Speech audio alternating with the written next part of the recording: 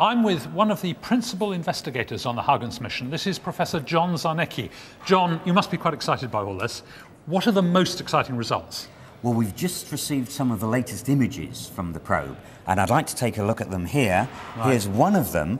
This is a panoramic view, 360 degrees view around the probe. This is because the camera takes snapshots and the probe is spinning slowly. As it falls? As it falls. So if we put together a sequence of these snapshots, we can build up this panorama. So these are all separate shots, all stuck together? That's right, stuck together. And I mean, it's just amazing. We're seeing tremendous variation here. Here's a dark region, here much lighter. It seems rather featureless, perhaps rather flat. And then look, these white wispy features all over the place.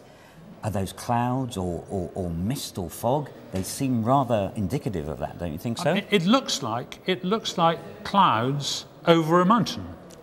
Absolutely. So I think there's no doubt at all we're seeing weather, we're seeing meteorology here with some similarities to what happens on Earth. Now, we've got a close-up of this region here. If we go to the next image, there it is.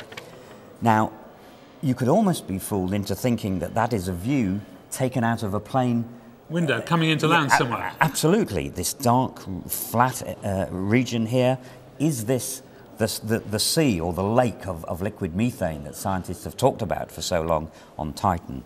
This area here clearly shows topography, variation in it's getting height. higher. I mean, that's almost like a cliff there, isn't it? Absolutely. And with the clouds hanging over the cliffs, perhaps as the atmosphere is being forced up.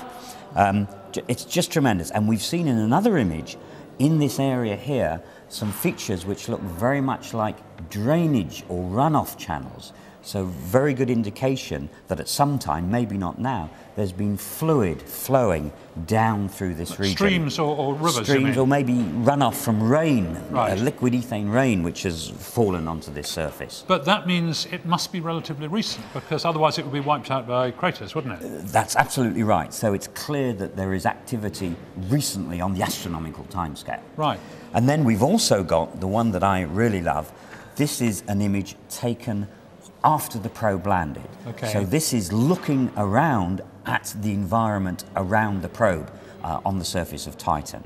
And we're seeing here things... This is false colour, right? This is the black and white. That's correct. And we're seeing these objects here which have the size of small boulders or pebbles. Now these numbers here are their sizes in centimetres.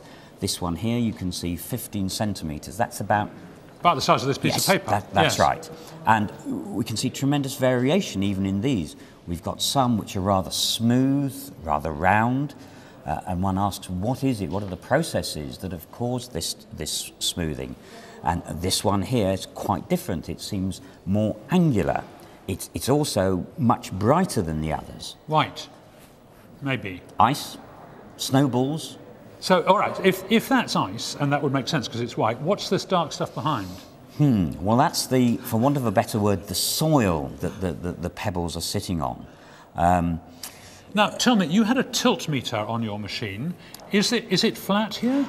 Well, the probe is resting. Its final resting angle is about 12 degrees from the horizontal. So pretty close. Pretty close, but it's probably resting on one of these pebbles, and so it's just tilted slightly. So this looks like a flat, like a beach or something. A beach, a riverbed. I mean, but we have to be careful about using those terms, comparing with what we know on Earth. Fantastic. It's going to take years to work this out, isn't it? Just wonderful. And of course, we've only seen a fraction of the images that we know that are stored.